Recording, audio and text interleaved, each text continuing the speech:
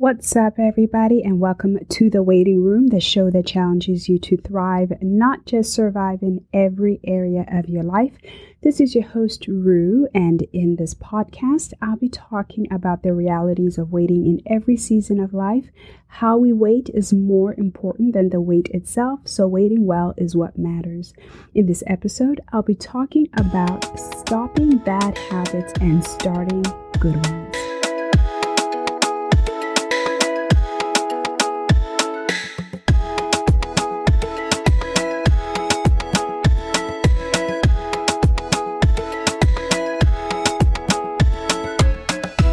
The human brain is a powerful thing. You can literally program and reprogram your brain throughout your lifetime.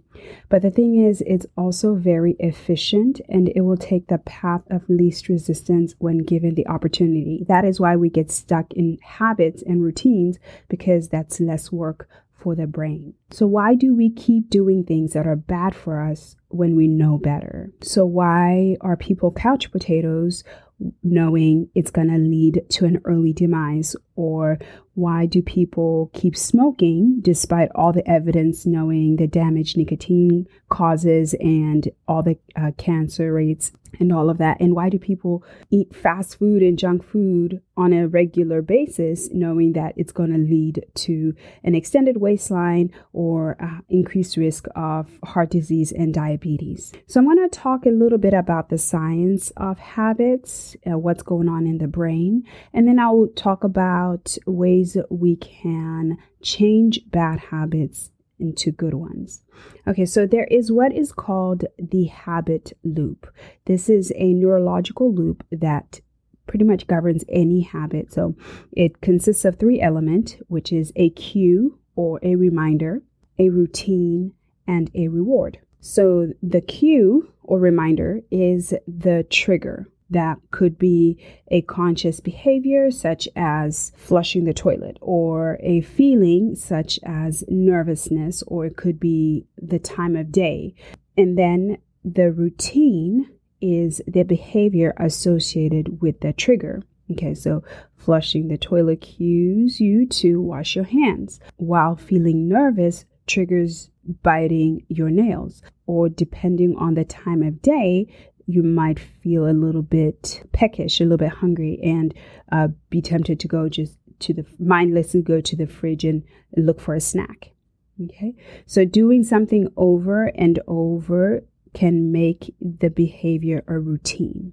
And then there's the reward. The reward associated with the behavior also helps make the habit stick. So if you do something that causes enjoyment or relieves stress, the pleasurable release of dopamine in your brain can make you want to do it again. So dopamine is a neurotransmitter. It's one of the chemicals in our brain which plays a role in how we feel pleasure. So it's one of the feel-good hormones. There's dopamine, oxytocin, endorphins, and all of those. So it helps us feel pleasure and enjoyment. It's a big part of our unique human ability to think and plan as well. So if you need to break a habit, the first thing is to identify your 3 R's. Here we have your reminder, your routine, and your reward. Okay, so what is that cue? What is that trigger? And then what do you consistently go back to? And how do you feel afterwards? So to change your habits, you will need to change your routine and trigger a different reward.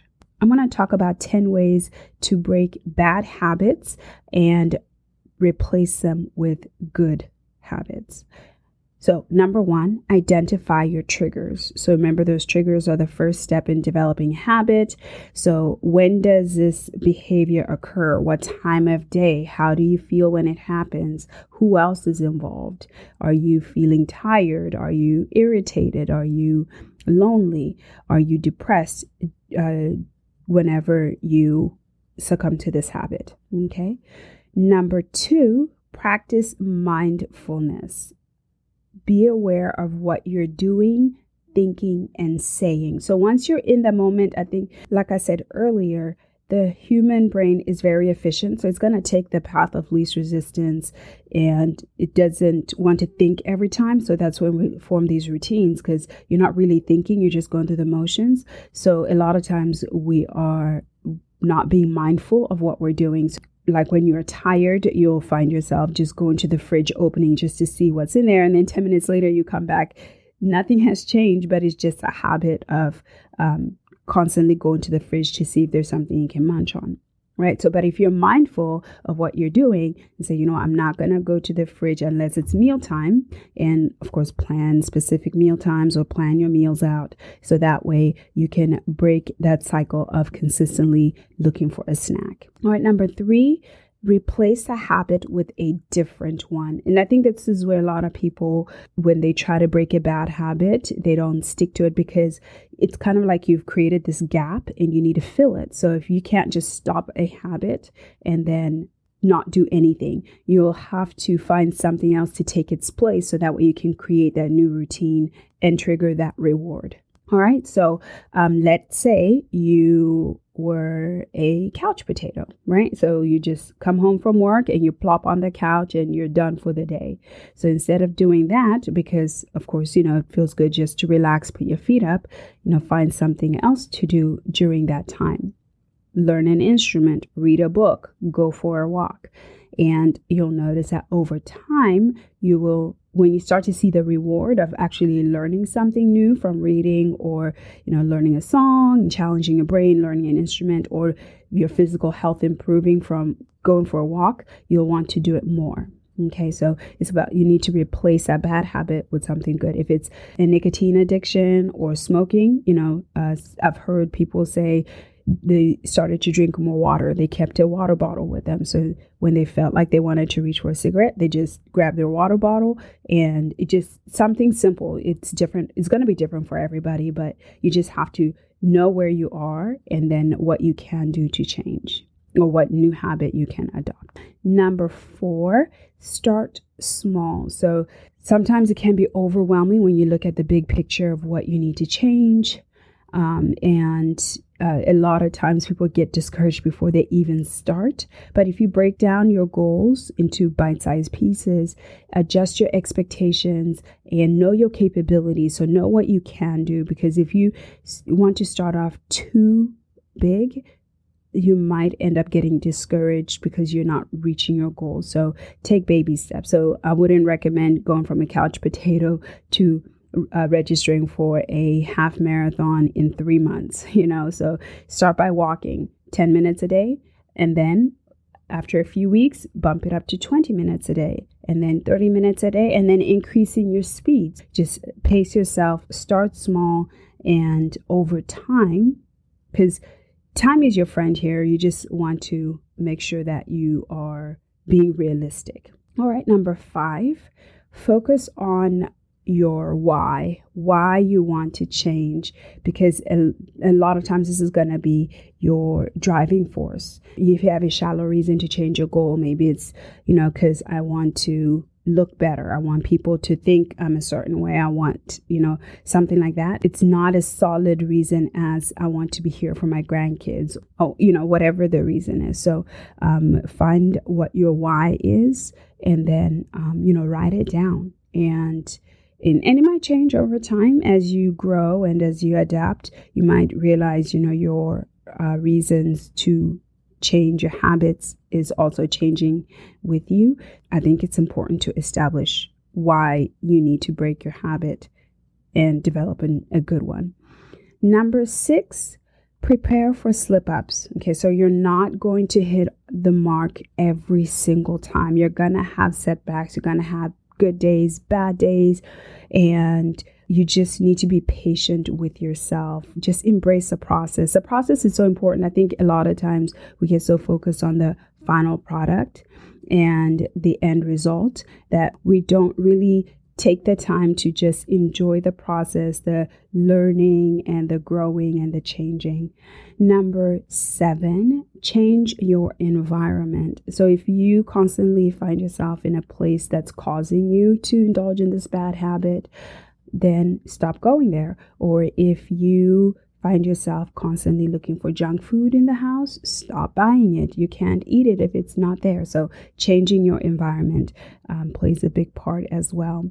And then number 8, visualize yourself breaking that habit. So picture yourself how you're going to be after the habit's broken. So picture yourself being more fit and more active and being able to do more things with your kids or just or your grandkids, or picture yourself accomplishing that specific task. And the more you visualize it and daydream and you imagine it, the more it's like you're wiring your brain to create that atmosphere. So daydreaming is so important, and it's a really cool thing that the brain does, but daydreaming is good for us. And if you just kind of daydream and visualize how life would be different with this broken habit, that's gonna help you. Number 8, motivate yourself with rewards for success. So your brain does produce a dopamine after you have, as part of that habit loop,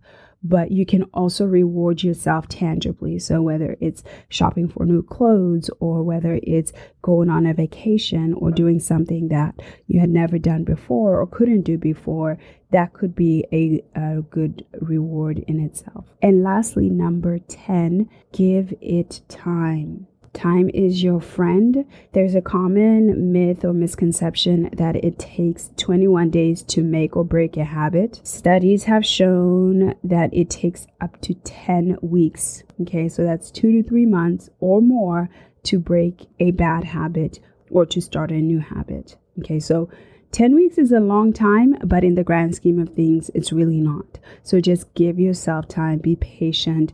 Once again, embrace the process. And just from my personal experience, I have been in a position where I had a bad habit and it needed to change. So years ago, I would say up until 10 years ago, I was overweight and I was lazy. I did not work out. And people who know me personally, they knew that Rue does not run. And I had a group of friends that would get up in the morning and go work out, and I would be laying on the couch. You couldn't pay me to work out. Now I'm the complete opposite. I actually pay for races and I pay to work out. So, but I had to realize, this is not what I want. And it started with a visualization. I started to picture myself just being more fit and being more healthy, and just being able to just be more active. And then I had to break that habit of just being lazy, really.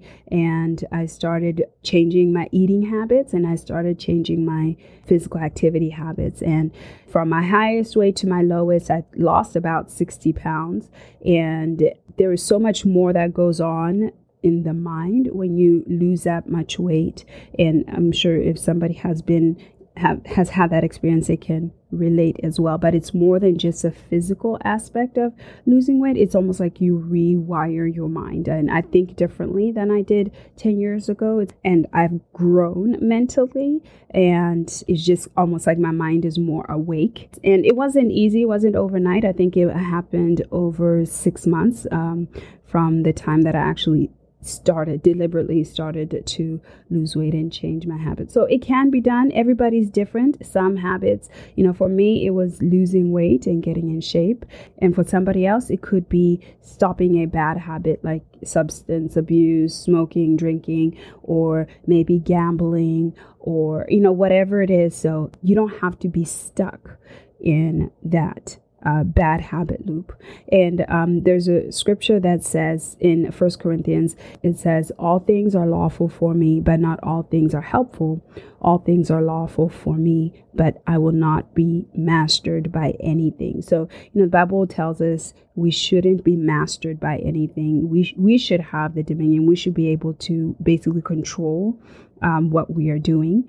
And if something is mastering us, that means we have lost control. If you can't function because you have to do this one thing, or you have to go this one place, or you have to consume this one substance, then that's not a good place to be. And, and just because you can doesn't mean you should. That's, another meaning to that verse. It's, yes, anybody can pick up a cigarette and anybody can be a couch potato and anybody can go gamble, but that doesn't mean you should. So, I just want to encourage you for this episode. The challenge is to, look at your life and see if there are any habits that you know you need to break, and then identify them, write down your goals, and actually put effort. Just pick one area and then put effort in changing. Replace that habit with a good one. And over time, just be patient with yourself. Over time, you'll start to notice the benefits and the changes. So for this week, I want to re-recommend the book, The Power of Habit by Charles Duhigg. I know I had recommended it a few episodes back, but once again, not a sponsor.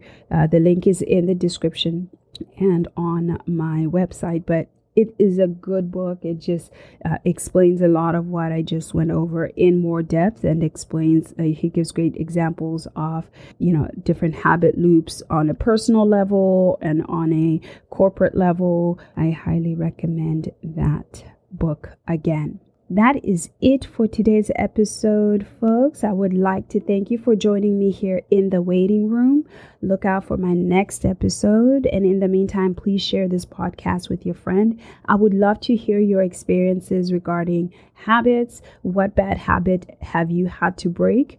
Or have you had success or no success in breaking a habit? Share your experiences so you can either email me at thewaitingroom@gmail.com or follow me on Instagram and leave me a comment there. But even if you have questions or if you have comments or any feedback, please reach out and leave a review if you can. Until then, take care.